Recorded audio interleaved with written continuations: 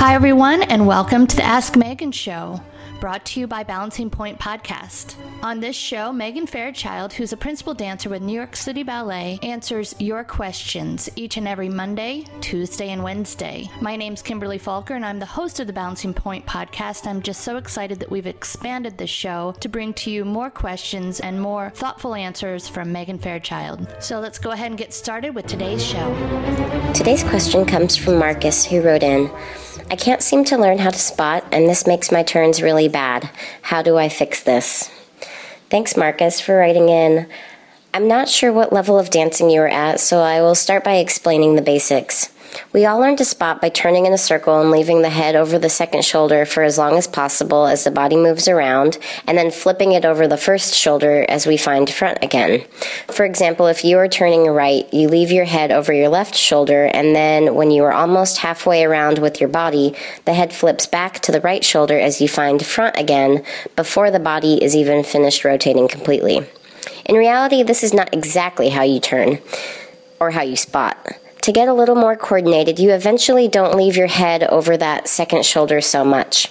And in fact, to do multiple pirouettes, you have to move your head a little more towards the direction you are turning a little sooner. The arms, the legs, and the head all have to coordinate in perfect unison for a turn to be successful.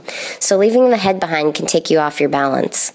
What I think works best for turning is accenting the head to find front again as soon as possible as you take off. If your head is lazy as it spots, you won't get much force for your turns, and you can have a hard time finding your balance.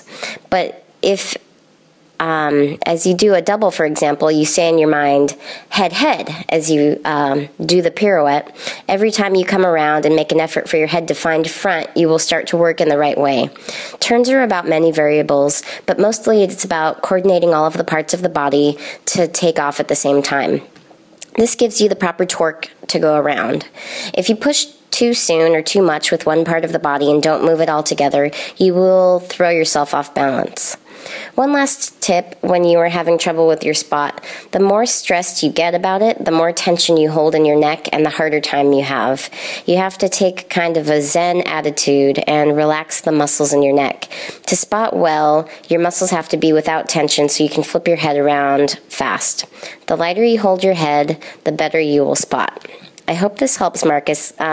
Write in and let me know how it works. I wish you all the best. Well, I hope you like this show.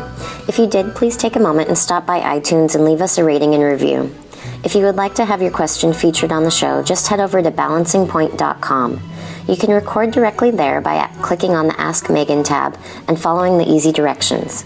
You can also keep in touch with me by following me on Instagram at mfairchild17, Twitter at FairchildMegan, or at my website, meganfairchild.com. I'd like to give a huge thank you to Kimberly Falker, the host of Balancing Point, for inspiring me and helping me make this idea come true. See you guys next time. Until then, happy dancing.